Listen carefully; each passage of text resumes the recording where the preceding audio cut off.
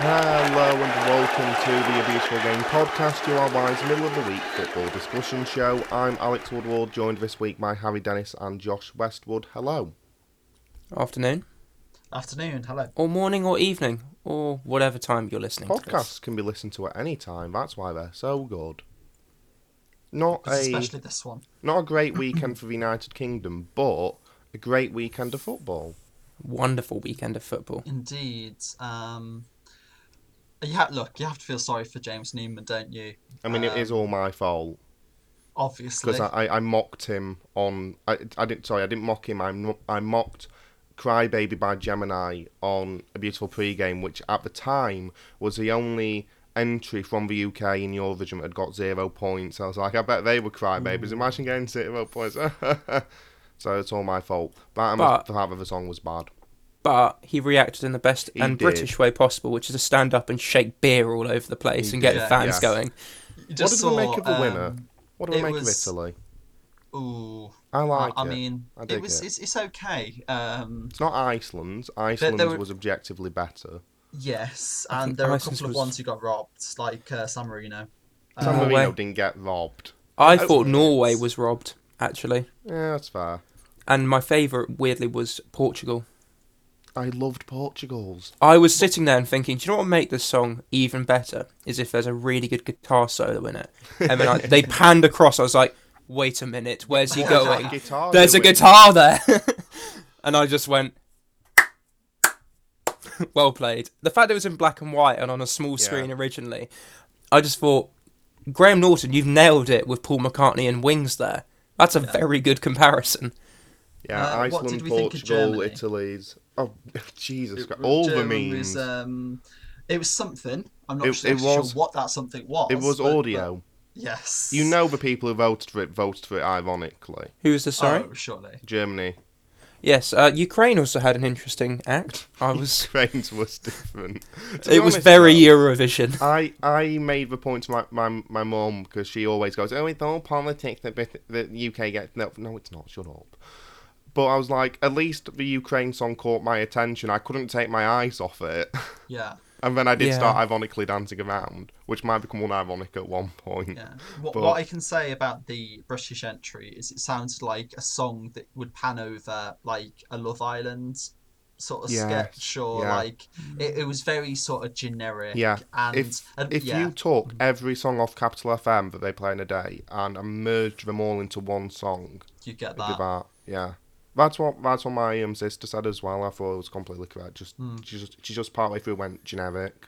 That was very it. Generic. Yeah, well, but I do like the guy, so good for him. Anyway, we'll start with our adequately difficult football question of the week, and the question is: name the only Atlético player from this season who was a regular in their 2013-14 title-winning squad. Koke. Yes, immediately. Oh. Saul's not there. Oh, no, actually, Saul is there. Saul wasn't there at the time. I don't know if was he in the academy? I don't know. But yeah, it was Koke. He played in 58 games, I want to say, in Atletico's title-winning season last time out in 2013-14. And of course, he's still there this time around. Jose Jimenez, the defender, was also an Atletico player back then, but he was only 18 at the time, I think. He wasn't a first-team regular, so he doesn't count. But yeah, everyone else was not a member of that first-team squad. I think Saul must have been on... Maybe if I was here, Saul wasn't on that of Arcano. Oh, can you imagine? You'd love to see it. I have seen it. I've seen many images of that. Anyway, let's go into our games of the weekend then, and I'm going to start with the right answer. Objectively, I'm going to go with Real Valladolid 1, Atletico Madrid 2. They love to make it difficult, but they did it again. This was a repeat of the Osasuna game, and I knew that there was going to be a repeat of the Osasuna game even before the game started. I was like, I'm ready to experience pain and suffering once again. But I mean, you could make it a bit easier, lads. We'll get into the game later. We will get into Atletico in, well, a few seconds. But we'll start with Josh, your game of the weekend. Yeah, sure. So this, I suppose the game was not uneventful, but it's what it means. So I'm going with Angers 1, Lille 2, if that's how you pronounce Correct it. answer. Yeah. Excellent. So this is the first time I believe Lille have won the league in about 10 years. Is that right? Yeah. And all I want to say is Pochettino doing Pochettino things, taking a PSG side which should be comfortably winning this league, and I want to say bottling, but they've just not been doing business this season, have they? Lille, on the other hand, absolutely fantastic. If you look at, the comparison in net spend to PSG, you see they were fighting relegation a few years ago. It's not quite a Leicester story, but it comes quite close, and it's lovely to see such a fantastic title fight this year in Ligue 1. We always joke, it's a farmers league, and we always have this sense of EPL elitism, as it were. But I think Ligue 1 has shown this season that you can get some real drama, you can get a bit of an upset, and you can get some really exciting sort of storylines through the season, which is nice to see. Yeah, absolutely. Harry, your game of the weekend. Well, Josh actually just stole mine, so obviously I hate him. This is why we have the sending in your picks and claiming them before the show thing. Yeah, I would do that if I wasn't just writing essays constantly at the minute. That's fair. But I'm going to go with Leicester 2, Tottenham 4. A game which had 6 goals in, which is not really what you'd expect in most Premier League football games, except in this season where we seem to have scored a few too many goals. Lots and lots of drama. Sadness for Leicester City as they missed out on the Champions League on the final day for the second season running. But also a good game for Tottenham, and where both Harry Kane and Gareth Bale scored. Gareth Bale seeing off Tottenham with 2 goals in the final 15 minutes of the game, I'm going to say, which is very good for him as he looks to bounce into the Euros strong, and then I think straight out of his contract at Madrid as well. I don't like Bale, I'll be honest. Anyway, we'll go into La Liga then. We're going to start with the fixtures on Saturday and then go through to the fixtures on Sunday. Why? I don't know. I don't care. If you want to question it, whatever. Anyway, feeling awfully aggressive today. Valladolid 1, Atlético Madrid 2, and I think we all knew coming into this game that Atlético were going to do it the hard way, because it's not Atlético Madrid if they don't. Think back to last week when Luis Suarez said, I knew Atlético Madrid were about suffering, but I didn't know they were about this much suffering, which is a very apt way to describe Atlético Madrid. They came out, they looked nervy to begin with in the first place, but not like they were going to, drop the ball or anything. Just a bit nervous, which who can blame them. But then, the 18th minute, Oscar Plano opening the scoring for Valladolid, who needed this game themselves for any chance of survival, though, as we know now, they actually wouldn't have stayed up anyway, even if they had have won. So, I guess that helps. I don't think it helps, to be honest. Atletico Madrid came out in the second half. You could tell Koke, by the way, really good job of keeping everyone focused, keeping them engaged, keeping them from getting too downbeat. I think he was, in that second half, absolutely vital. And you could almost hear the words of Simeone again echoing through the Atletico Madrid squad, going, strong heads, clear minds. If we get the first, the second will come. And that's exactly what happened. Angel Correa scoring first before a horrific back pass from, I can't remember who it was. I want to say Joaquin, but I don't even know if he played. I know I want to say that purely because I signed him on for Deportivo La Coruña. No, it wasn't. It was, I think, Yamik. I might be wrong. A horrific back pass, though, that just fell into the lap of Luis Suarez, who then had an easy one-on-one to convert against Masip in goals.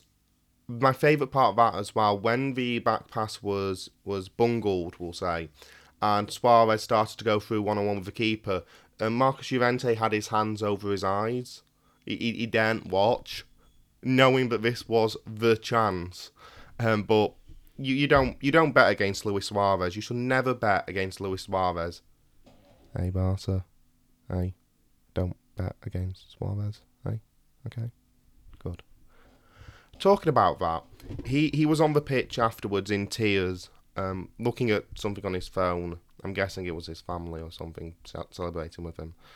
But he was in tears. He looked really emotional. He talked about that Barcelona moment after the game, he's not the most likeable character in football, but that humanity there, it was actually quite touching, and I think it further shows just how much the divorce with Barcelona last year, how that really incensed him, because it must have been ugly. It must have been really, truly ugly, because his reaction afterwards and his being vindicated in his belief of himself was there for all to see.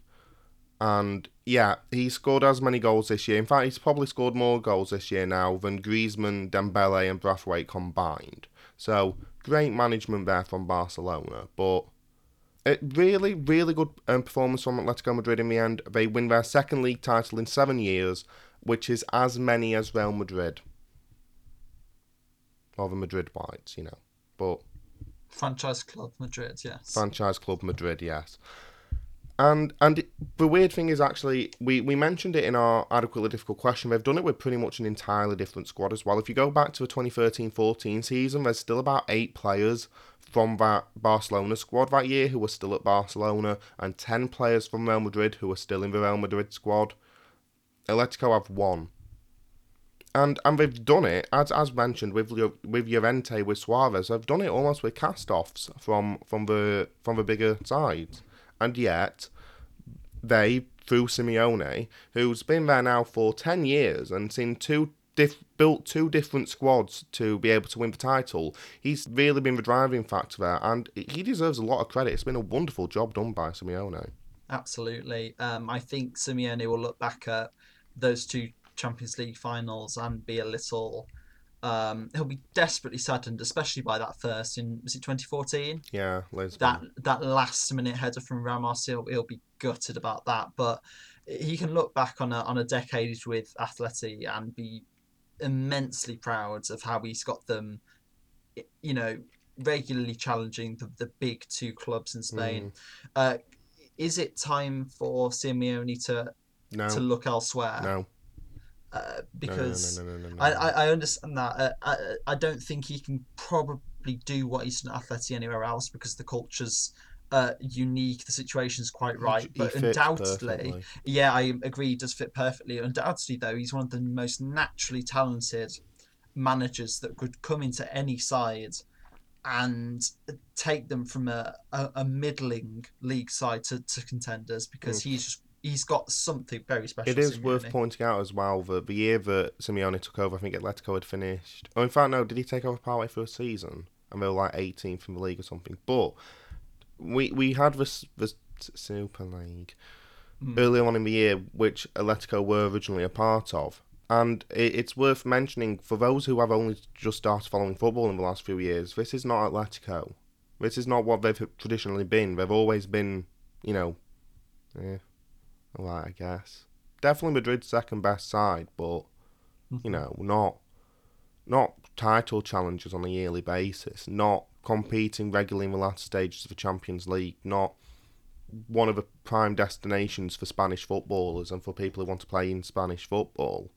This is very different. I mean, it's mostly down to Simeone. I've not seen one manager have such an effect on a football club in that sort of time. Because like you're looking at a complete club transformation, right? This is not. Yeah. I wouldn't even say Ferguson at Man United. I'm not saying he's better than Ferguson, but Man United were already one of the biggest clubs in England, maybe the biggest in England, and they remained that. So that's not a complete club transformation. That's just doing the same thing but better. I would say bar Don Levy at Leeds and Brian Clough at Derby and Nottingham Forest, I can't think of anyone. I think he pretty much stands out. With regards to Ferguson, he did dramatically change the club. However, Matt Busby, I would say, did more Matt Busby, in terms of Bill Shankly, Liverpool. Yeah, in terms of actually fundamentally altering a football club. Herbert I Chapman. think Simeone ranks up with Busby and Shankly in terms of just the pure impact effect of absolutely. Yeah, I'd completely agree with that. So yeah, really nice to see Atletico win the league, and they had a load of fans who had travelled down to Valladolid despite the fact they couldn't get into the stadium, and they all celebrated. It was really, really nice to see, and yeah, It's the ending we wanted to what has been a phenomenal La Liga season. It's been really good. I know we've had that incident with the the three teams going. I don't like this anymore, but I'm a big fan of La Liga, and it was really nice to have that sort of season. Let's talk about the teams who are not lifting the title, who would have expected to lift the title at the start of the year. We don't have to talk about their games because who cares? Griezmann scored a nice goal against Eibar. That's all. Anyway, let's start with the Madrid Whites, who of course finished second. Anytime you finish second, you cannot exactly complain. And I think a lot of the people I see in the Madrid media, you have them who have their, we'll say, conspiracy theories about how the season panned out. But for the most part, they're like, we finished second in the league. We took it to the last day. I mean, that's good. And it was good. It was a good year for the Madrid Whites. A year in which at one point they went 18 games without defeat. A year in which they made the last stages of the Champions League again, despite the fact they clearly hate it. A year in which they've played perfectly good football and had really influential victories, very good victories. Granted, they lost to Alcoyano in the Copa del Rey. But it has been a successful season. With that in mind, does Zidane and Ramos leave? Yes. Oh, okay, then let's move on. Barcelona that now. Do you want to... Yeah, no, I can expand on that. I mean, the reason why I see Zidane leaving is just the fact it seems like a constant battle to get the most out of that team.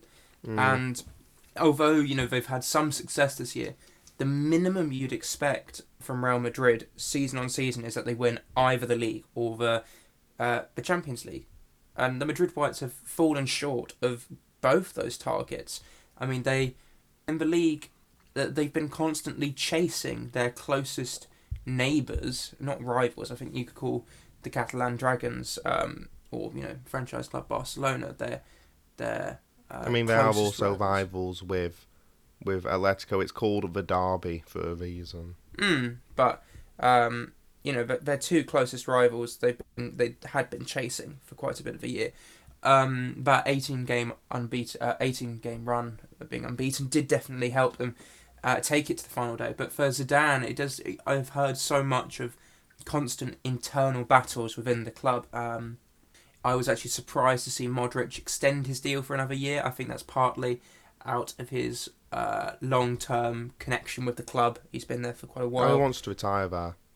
Yeah, he's going to retire at Real Madrid. I do think that's definitely part of it as well. There's problems, obviously, they've had with overspending on players that really have not delivered. You look at Luka Jovic, Ferland Mendy. He was brought in as a 60 million euro replacement in the long term for Marcelo, and Marcelo's been the one they've turned to for quite a bit of the season, except when he was on, I think it was vaccine call for something. And it's just, there's this constant sort of negativity around the club with regards to just players who've got infinite amounts of wages that they can't afford with the amount of debt they're in.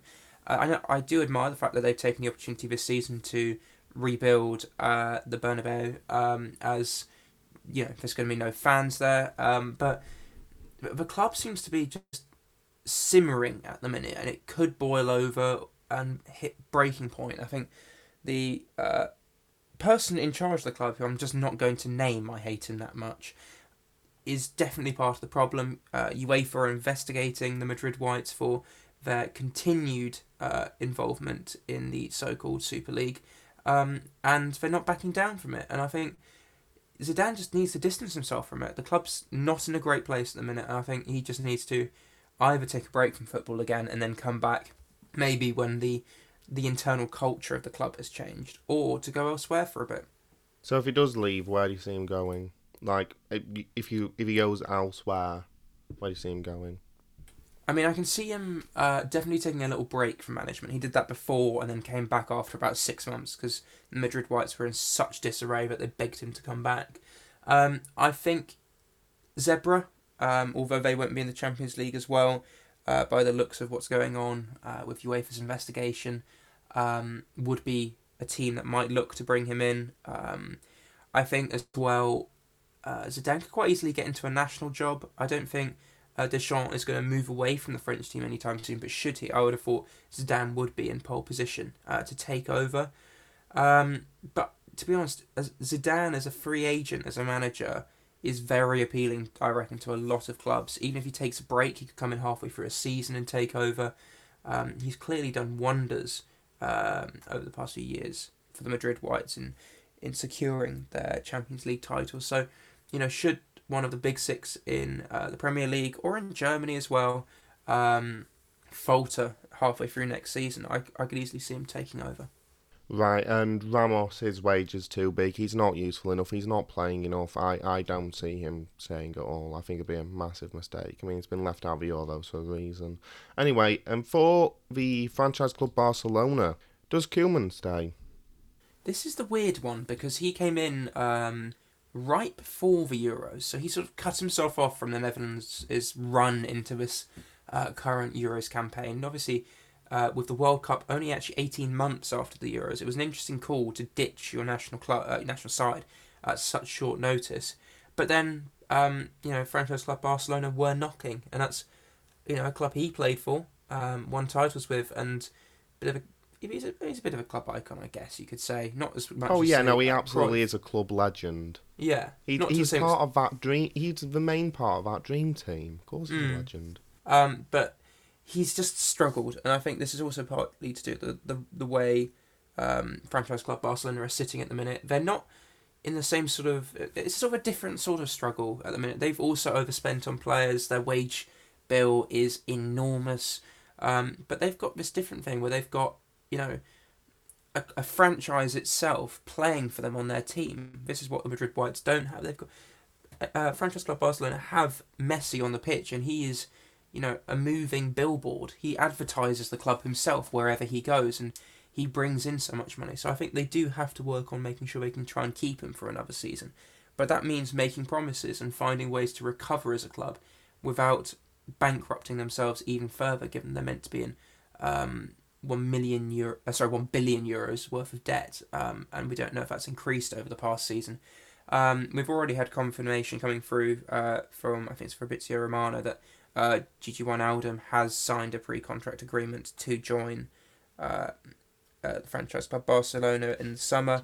Aguero supposedly is going to announce something in the next week or so, and also looking at signing Memphis Depay on a free from Lyon. I think there's one other player involved in a sort of a four-way, free agent group coming into the club, which would be very good for them. But the problem is they've still got all these players that there's another way of putting it, dead weights on their wage bill, and they need to move on. But everyone knows around Europe that this club needs to move these players on, and they're demanding, ridiculous amounts to try and, break even. Yeah, they'll never get it. Because everybody knows how desperate they are for the money, so they can just offer joking amounts. And unfortunately, I don't think they're going to accept those bids. But that means that the club is plunged into even more debt by that wage bill. It's just they've been playing an unsustainable game of football for, I'm going to say, the best part of 10 years. Same with the Madrid Whites, and it's come round to bite them in the rear so hard really over the past 2 seasons. And I think this debt and the potential suspension out of the Champions League, I'm assuming that also means to all other loss of revenue, European competitions as well. It could really sink the ships here for the 2 Spanish giants. It really could. I agree. Some of the business they've been doing, like you say, Wijnaldum, I believe Fabrizio Romano has given a here we go to that one, along with Aguero. Some of their business, you could say it's shrewd, and some of them could, a decent free agent additions to the squads. However, it just advertises to everyone in Europe that Barcelona cannot spend any money.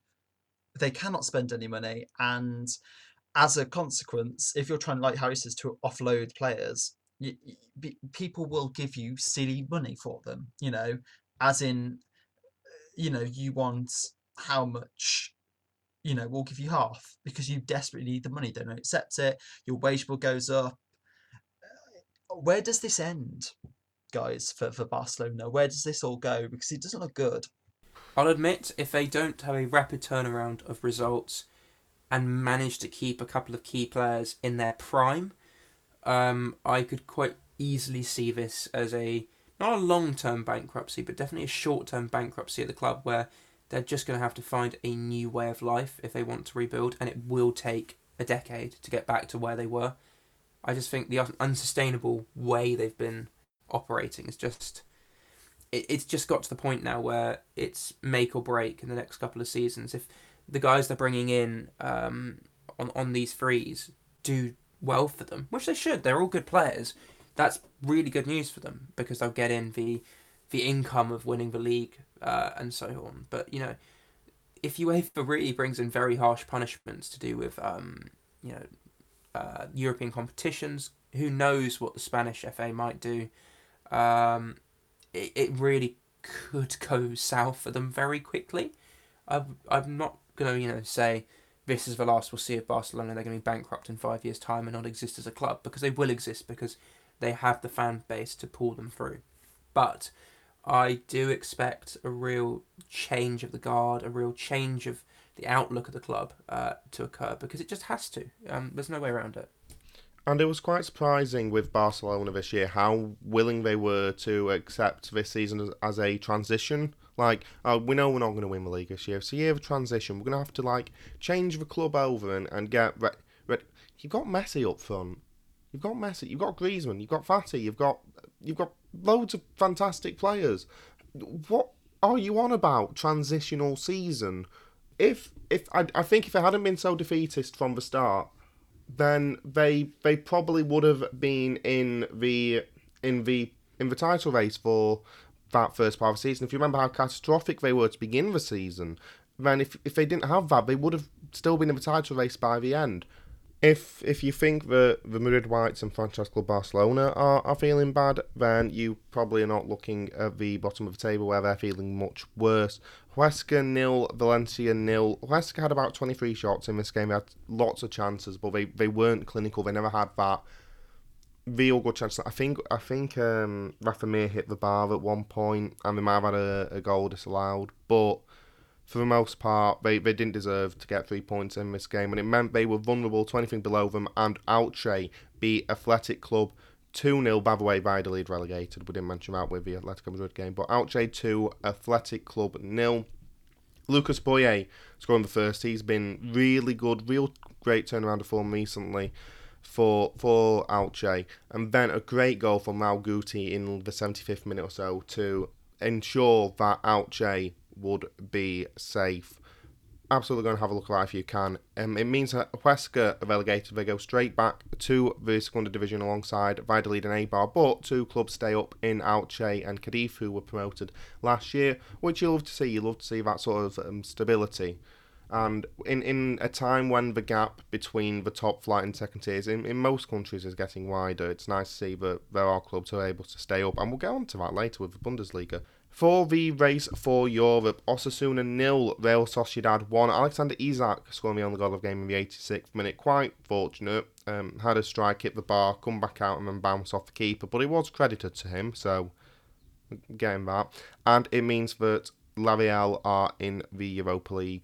Imanol, after the game speaking, said that they sort of feel like champions because they knew the top four were never going to be able to be reached, and therefore they feel like the best of the rest, and that it's been an impressive season, and it has. They've won the Copa del Rey. Granted, it was last season's Copa del Rey, and they've finished fifth in the league, which is definitely very good for them. But I would disagree with the idea that they couldn't have caught up to Sevilla. I mean, come on. Though then again, it's Julian Lopetegui, so maybe. Celta Vigo 2, Real Betis 3. Celta went 2-0 up originally. Iago Aspas, who I'll be getting on to later, and Bryce Mendes scoring for them. But Borja Iglesias getting one back from the penalty spot before a Nabil Fekir wonderful free kick. Definitely my goal of the weekend. Look it up if you can. Really pressed up against the edge of the box, but he still managed to get it over the wall and into the top corner. Really good. And then Victor Ruiz scoring in the 73rd minute. Christian Tello was sent off in the 76th, but Real Betis were able to hold on. They get the second Europa League spot. Congratulations to them. Championship playoffs then. There were obviously the second legs of the games from last week, and we'll start with Brentford 3, Bournemouth 1, Karma. Karma is the only word I have, because Bournemouth played this game shockingly, and when Ivan Toney scored from the penalty spot, Asmir Begovic, who really should be banned for at least 5 games, deliberately rugby tackled him to the floor. It was vile, it was aggressive, it was the sort of nonsense that I want eliminated from football for good. This is me in my karma state, by the way, because I was absolutely seething at the time. I knew right then and there that Bournemouth did not deserve to get through to the playoff final, and they didn't, which, thank the Lord. They had an atrocious game. They had an atrocious game plan. I think they wanted to park the bus from the first minute. That was never going to work against Brentford. They did have that goal early on because Brentford were a bit too gung-ho going forward. But after that, Brentford were by far the better side, and they deserved their place in the playoff final. Absolutely. The Begovic incident was just bizarre for me. I've never seen anything quite like it. Chris Metham afterwards sent off for a deliberate pull of... It might have been so, I can't remember who it was off the top of my head, but through one-on-one with the keeper, just pulled him to the ground. Absolutely a red card as well. I personally think the Asmir Begovic incident should have also been a red card. I think any time you deliberately just bring a player down to prevent the ball from, going back to the halfway line faster, or just to prevent them from going forward, it should be a straight red automatically. Because it's just a deliberate foul. I hate them. I think it's bad for football. I think it's bad for making the game more entertaining. I absolutely hate it with a passion. Please make that a straight red card going forward. Vitaly Janelt and Marcus Forss getting the other goals for Brentford. But Brentford have had a bit of a reputation recently in the last few years for how they approach the playoffs, and finally it seems like they're coming through, that they're pulling through, and they've got a playoff final against Swansea, because Swansea drew 1-1 against Barnsley at the Liberty Stadium. That was enough to get them into the playoff final after their 1-0 win last time out. Matt Grimes getting the goal for Swansea, and Corley Woodrow equalising for Barnsley. Barnsley were the better side for the most part in this game, but they, again, finishing. They couldn't do it, and it's a shame for them, but Swansea, over the 2 legs for me, deserved to be in the playoff final. So, Swansea-Barnsley in the playoff final this Saturday at 3 o'clock. Absolutely go and watch it, because it is one of the best games in football. Okay, let's go into the Bundesliga then. The battle for relegation was still waging in the Bundesliga going into match day 34, and let's start with the game between Stuttgart and Arminia Bielefeld, which Bielefeld needed to win to secure their status in the Bundesliga next year, and they did, winning 2-0 away at Stuttgart. Fabian Klos scoring from the penalty spot in the 66th minute. Ritsu Doan, who has been phenomenal for Arminia Bielefeld this year. Is he on loan from Leverkusen, I want to say? Scoring in the 72nd minute to get them the win and to keep them in the Bundesliga. They absolutely deserved it. Stuttgart were on the beach anyway, but seriously, I know Ortega's a good keeper, but no shots on target. Like, at least try and aim it at the goal. I know he's probably going to save it because it's Stefan Ortega, but still, just do anything. And yeah, I really did want Arminia Bielefeld to stay up. Of course, with these two sides being the sides that were promoted from the Zweite Bundesliga last year, it means that both promoted sides stay up. I really wanted Bielefeld to stay up, and it's really nice to see them back. And I will just say, the Bundesliga commentator, when the full-time whistle went, said, Arminia Bielefeld can go home tonight and celebrate in Bielefeld. I'm on to you. I know your game. He's in on it. He's in on the conspiracy, I can guarantee. Anyway, we'll move on then to the next game. Köln against Schalke. Now, Köln knew they needed to win with results going their way to have any chance of surviving. With Arminia Bielefeld beating Stuttgart, they couldn't stay fully safe, but they did win 1-0 against Schalke. They had a goal disallowed early on in the game, but Sebastian Bornau scoring in the 86th minute was enough to get them 3 points. Again, they were the much better side. Schalke didn't really challenge for the most part, but it meant that Werder Bremen needed a win to get into the relegation playoff at least, where they were last year with Köln winning, and they could not manage it. They lost 4-2 to Borussia Mönchengladbach. Mönchengladbach went 4-0 up, Lars Stindl, Marcus Thuram, and Ben Sebaini and Neuhaus scoring for them. Werder did get goals back late on. Rashica in the 80th minute, Füllkrug in the 83rd minute, but they still needed 3 goals to stay up. What it means is Werder are relegated to the Zweite Bundesliga. It's the first time they've been out of the top flight for 40 years. They're one of the real blue chip clubs in the Bundesliga who have been there for so long, who have meant so much. They're one of 4 teams in the 7,500 points club, along with Stuttgart, Dortmund and Bayern Munich. And it's going to be really weird not seeing them in the Bundesliga, but they've not been good enough. And the decision entering this game to sack Koifalt for Thomas Schaaf, they did it far too late. They kept dilly-dallying on whether they wanted to keep Koifalt as manager, and that is what's killed them. The recruitment's been bad, but they just seemed so indecisive. He should have been sacked with about 5 or 6 games to go. I don't know why he wasn't. It's really confusing, but that's what's cost Werder Bremen their place in the Bundesliga. And it means, though, that we've got a great Zweite Bundesliga next year. We'll get into that to the Zweite later on. But Werder Bremen are there, Hamburg are there, obviously St. Pauli are there, Schalke are there. You've got a load of big clubs. Unfortunately, Hansa Rostock are there. Great. You've got a lot of big clubs, though, in the Zweite next year. And there are going to be really good, really interesting derbies. So BT Sport better keep showing matches, even though they've not got the Monday game anymore, which is what they usually broadcast from the Zweite. Anyway, battle for Europe next. Union Berlin 2, Leipzig 1. They knew they needed to win because Mönchengladbach had beaten Werder Bremen. It means Union Berlin are in Europe. Oh my god.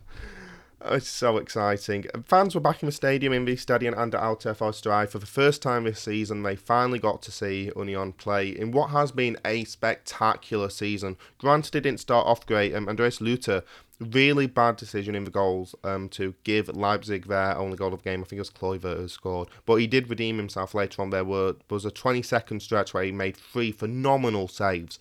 And then he made another vital save later. Weirdly enough, despite the fact he was entirely responsible for that goal, he was by far my man of the match because he was absolutely sensational. And Friedrich with a fantastic volley to level it. If you saw Robert Lewandowski do that, you'd be like, yeah, that's really good by Robert Lewandowski's standards, but he's a centre-back. And he still managed to score this wonder goal. And then Max Kruse, in the 92nd minute, he sent Union Berlin to Europe. They're new to the Bundesliga, they're in their second year, but they're going to Europe, and after just surviving last year, after being in a relegation scrap for most of the season, this year they get to go to Europe, and I love them. I absolutely love them. Let's move on. Bayern Munich 5, Augsburg 2. Flick, Alaba, Boateng and Martinez were all saying goodbye to the club. Alaba, Boateng and Martinez have played combined more than 1,000 games for Bayern Munich, so this was a big day for them. Hansi Flick, obviously, we'll get onto the news with him later on, but this was his last game in charge of Bayern Munich as well. Lewandowski had so many chances to score, but he did finally break the record for most Bundesliga goals in a season in the 92nd minute. And they usually play that is it Mozart song to celebrate when they score, but when Lewandowski got his 41st, they played Rocky, the Rocky theme, which was quite funny.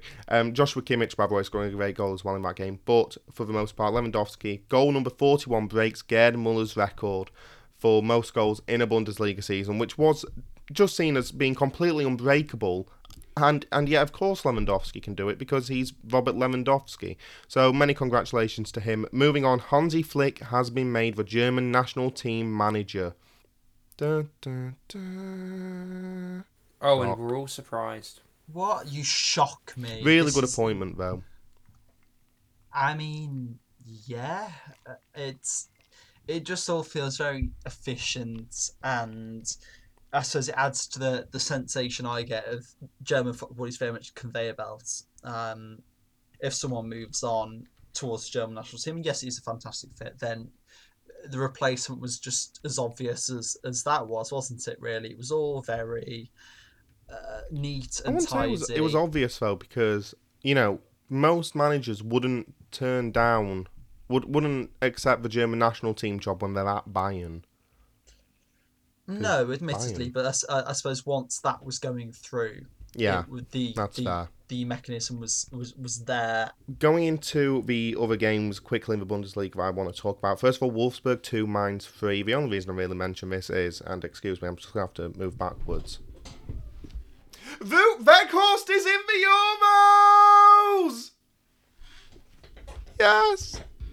He's done it. He's going to be in the Dutch national team squad for the Euros, and I'm supporting the Netherlands now. I want them to win it. I want Wout Weghorst to score a halfway line overhead kick in the 94th minute of the final to win 1-0 against, I don't know, Austria, we'll say, yeah, sure, and win the Euros for the Netherlands, because that would be beautiful. Great finish by Victor, by the way, for 2-2, and a wonderful season for Mainz. Congratulations. The only side who have been on 7 points of the halfway stage of the season who have then gone on to survive. Really was the great escape, and Bo Svensson has to be manager of the year by my book, which you will be able to read about soon on my website when I do my Bundesliga awards. Plug. Anyway, Hoffenheim 2, Hertha Berlin 1. The only reason to mention this, Sami Khedira has retired from football after this game. He got a guard of honour going off the pitch, and his Hertha teammates all wore, when he was coming off, they were all wearing shirts that he's worn in the past. So a few of them had Juventus tops on, a few of them had Real Madrid tops on, a few of them had Stuttgart shirts on. So that was just really nice. It's clearly very well organised by Hertha Berlin, which is the first thing they've organised well this year. So many congratulations though to Sami Khedira, and in a year that has been so bad for Hertha Berlin, honestly surviving is just good enough. So well done to them. Well done to Paul Dardai, who's really done a good job since coming in. Dortmund 3, Bayer Leverkusen 1. Lucas Piszczek and the Bender twins both all retiring at the end of this game. Piszczek got a guard of honour. The weird part is I'm going to get my Benders mixed up again, but Lars came on for Sven, or Sven came on for Lars. Do you know, I honestly can't remember. Lars came on for Sven, because Lars came on for Sven, and he scored a penalty against Roman Berkey, and Berkey actually went up and just congratulated him for it, which I've never seen before. But well, apparently he just stood there and said, "Just kick it anyway. I'm going to stand still and let you score this." That looks like that's what happened. Yeah.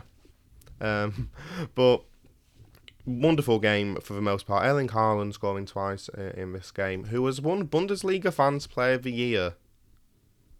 What? You do know there's this guy, right, in Munich called Robert. He's broken this record from a guy called Gerd.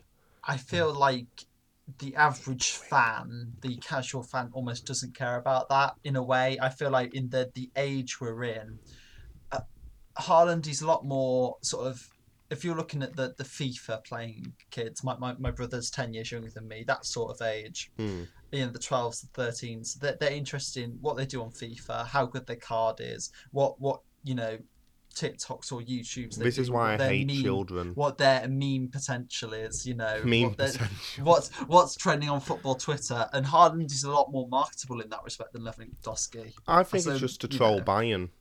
Fair enough. I think it's just to annoy Bayern Munich. I think that's it. Because if you think about it, most of the voters would have been... It wouldn't have been mostly children. It would have been... Well, there would have been children voting, but there would have also been quite a few adults. And I think a lot of them just wanted to troll Bayern. Yeah, give it Erling Braut Haaland. If you're going to do that, give it Florian Niederlechner. Big up to Florian Niederlechner, by the way. Give it to Wout Weghorst, he deserves it. But, yeah, I personally think it was just to troll Bayern. Well done, though, to Erling Braut Haaland, who did put a lovely post up on Twitter about it. But surely, in his heart of hearts, I know, like, he's a competitor and he's got to think he's the best every day, but... I mean, that guy scored 41 goals in 29 games. So, I mean, he obviously did better at the scoring football goals thing. So I would probably guess he knows that. Not undeserved, but he's like solid second place this season. Won't be for much longer, though, I would expect. Anyway, Speaking of Erling Haaland, he had a shirt swap at the end of the game with the referee, Manuel Greif, who is retiring. And by the way, he's been a phenomenal referee in the Bundesliga over the last, I think he's been there for 17 years now. But Manuel Greif asked for Erling Haaland's shirt at the end of the game as a little leaving present, I guess. And I've never seen this before. He got a guard of honour. The referee got a guard of honour. He took that's his. what all referees should get. He took his. Sorry. If referees do a good job, which obviously he has done for many years. Yeah, he's now, been brilliant. They just command the respect of the players, and that's so evident in that game. Yeah, Erling Haaland gave him his shirt, and then the ref took his shirt off Manuel Greifer, and he had a Danke shirt on with I think it was pictures of his family, and he walked off with his family. Both teams gave him a guard of honour. It was really nice to see. It was really emotional, and that's why the Bundesliga is just better, because I can't imagine that happening in any other league, I'll be honest. Can you imagine that happening in the Premier League? Because, Premier League refs don't deserve it, but I can't. Anyway, let's go into Ligue 1 then, and let's start with the obvious game. Lorient 1, Strasbourg 1, both sides now. Angers 1, Lille 2. They've done it. Lille have won the league title. It wasn't as nervy as that for the most part. Angers' goal coming in the 90th minute, 92nd minute, something like that. But Jonathan David and Yilmaz scoring for Lille. And they've won the title, and they've deserved it. It would have felt like, not a robbery, but it would have felt wrong had they somehow stepped up on the final day, would it not? It would have felt inevitable. I would have sat there going, typical. We're not allowed nice things. And that would have probably been it. But thank the Lord, eh? It makes French football a little bit more, not enjoyable, but you want to watch it more if you think there's going to be a bit more of a surprise. Ligue 1 was the best league in the world this year. Quite comfortably. Fantastic. It was phenomenal. You had that really deep title race, which has only really narrowed to Lille PSG in the last couple of weeks. The relegation battle went from 18th to 12th, even going into the last day of the season, which is also fantastic. And it was really dramatic as well. And yeah, I absolutely loved it. I thought it was absolutely fantastic this year. Credit to Ligue 1 for putting on a good year. And by the way, probably because it's the first time I've really noticed it, but that Ligue 1 theme is super catchy.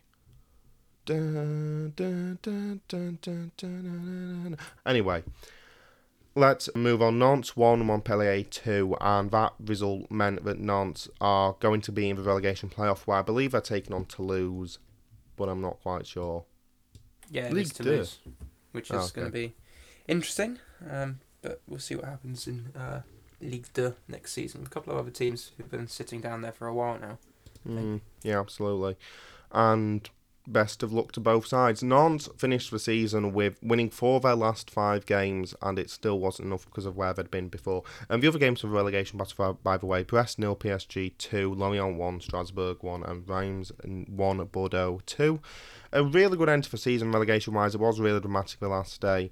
And yeah, good way to cap off a great season in Ligue 1. Let's quickly go into the Zweite Bundesliga. Bochum 3, Sandhausen 1 meant that Bochum won the title. It wasn't really close all day. They were by far the better side. Bochum back in the Bundesliga for the first time in 10 years. And, really big side in German football. A sleeping giant. And you could tell after the game, if there were loads of people taking videos of Bochum Town Centre, and all the people there with their Bochum flags and cheering and chanting and celebrating. And you could tell just how much it meant to them. It was really nice to see. Let's talk about the exact opposite of that. They had to win 1 of their last 2 games. That was it. Didn't do it last week. This time. Holstein Kiel 2, Darmstadt 3. They would have been rookies in the Bundesliga had they been promoted. But they couldn't do it, and Darmstadt comfortably outclassed them for pretty much most of the game. They bottled it, they lost their nerve, they choked. They are going into a promotion playoff game against Köln, And the first game was yesterday. We haven't seen it yet, but you will have. The second game is on Saturday between the Championship playoff final and the Champions League final. So have a look at that. It'll be really good. It'll be really interesting. Both games will be. The Bundesliga playoff is always really, really exciting, but I don't see them doing it. This is not me trying to jinx them. They've lost 2 games in absolutely devastating fashion to end the season against a Köln side who are coming in with form, with confidence. I don't see how they win this. I don't see how they do it. That's going to be a massive confidence just drain, isn't it? If you say you need 3 points from 2 games, and you've lost in that fashion, not once but twice, and then you're so let's go again, come on, yeah, this clutch situation, no, not a chance. And what a way to end the season. Yeah. You partly feel desperately sorry, and you partly feel, well, if you can't do it, you've bottled it, then do you really deserve to be promoted? Well, perhaps not. Yeah, absolutely. And it was the way they lost as well, because both games were just so convincing in defeat for Kiel. It wasn't good enough. Greuther Fürth, though, are the team we get to celebrate instead. They beat Dusseldorf 3-2 and they're promoted to the Bundesliga for the second time in their history. They've only had 1 year in the top flight before. That was in 2012-13. They get to go back. So you at least get Greuther Fürth celebrating, and they put in a good performance against Dusseldorf. They were down to 10 men for most of that game as well. And they still managed to pull back to win because, they can actually handle pressure.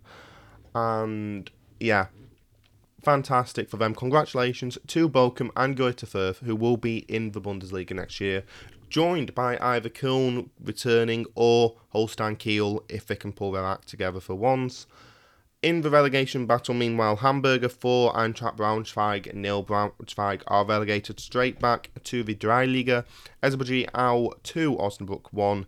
Osnabrück are going to be in the relegation playoff game. It's Osnabrück against Ingolstadt in the Zweite Bundesliga game. Ingolstadt, by the way, a former Bundesliga side. They're called FC Ingolstadt 04. What does the 04 mean? I couldn't tell you, and I don't understand why so many continental clubs have weird numbers in the name. Year of founding, 1904? Well, you're correct in year of founding, but they were founded in 2004. And they've already been in they were in the Bundesliga in 2011. Christ. How? They've fallen back since, but they have the chance to get back into the Zweite in the Zweite Bundesliga promotion game. Yeah. That's a pro-gamer move. I genuinely thought it was 1904. That's why, though. That's why they have numbers in my name, because it represents the year they were founded in. So it'd be like having Leeds United 19.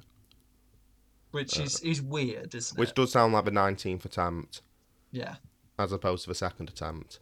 But, yeah.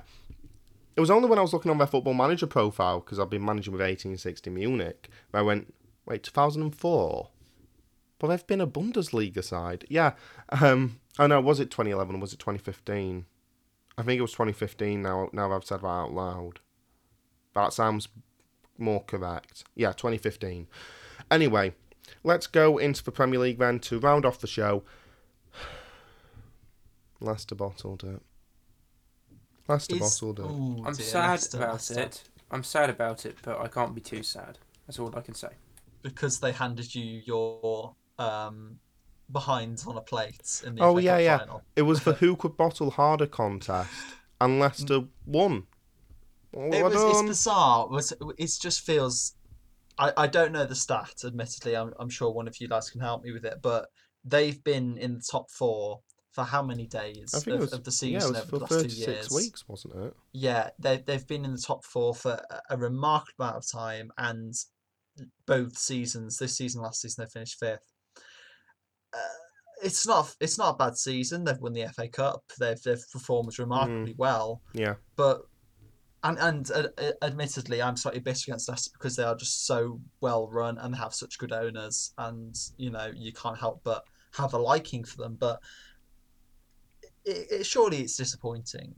It has to be disappointing, even though it's a Leicester side that if you'd told them 10 years ago they'd be disappointed about missing out on Champions League, then and finishing 5th, they'd have laughed at you. If you told them that 12 years ago, they would have probably called up an ambulance or something. That's true. I mean, it is heartbreaking for them. I remember actually, I did see something. They were the longest lasting team in the top four all season. And I have a funny feeling the one game week they weren't in the top four was game week 38, having lost to Tottenham. No, I think they dropped out at one point because I'm pretty sure it's had 36 or 38 weeks. Okay. I might be wrong. But yeah, they were the longest lasting team in the top four out of all the clubs that have been in the top four this season.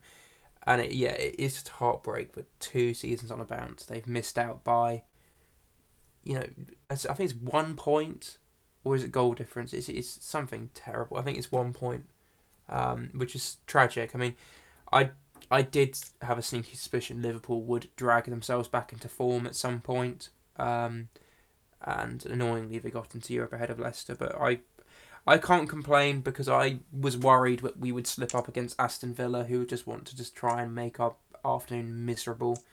And we did slip up, and that's really good. And then at least we got 4th, which is I'm happy with that. Are there any other games in the Premier League anyone wants to talk about? I don't think so.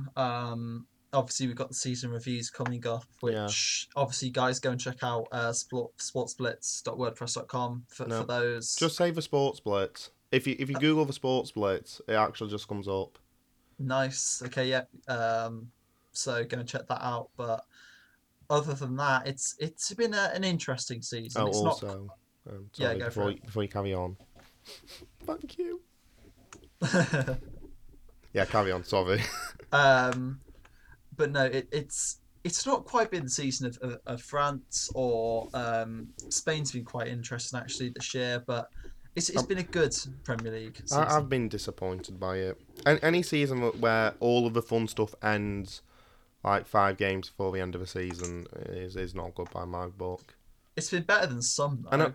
I know I'm a Debbie Downer, but yes, like I just didn't enjoy it. Probably because there were no fans, so I've not really enjoyed much football, but... Just imagine a packed Elland Road next year, and it'll get all your woes away.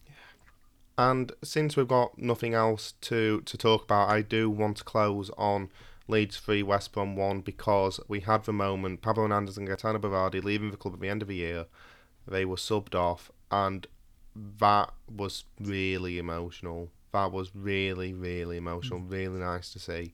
To have them be able to leave head held high with an Elland Road that was making a lot more noise than, the number of fans would have suggested, but they're Leeds fans, of course they're loud.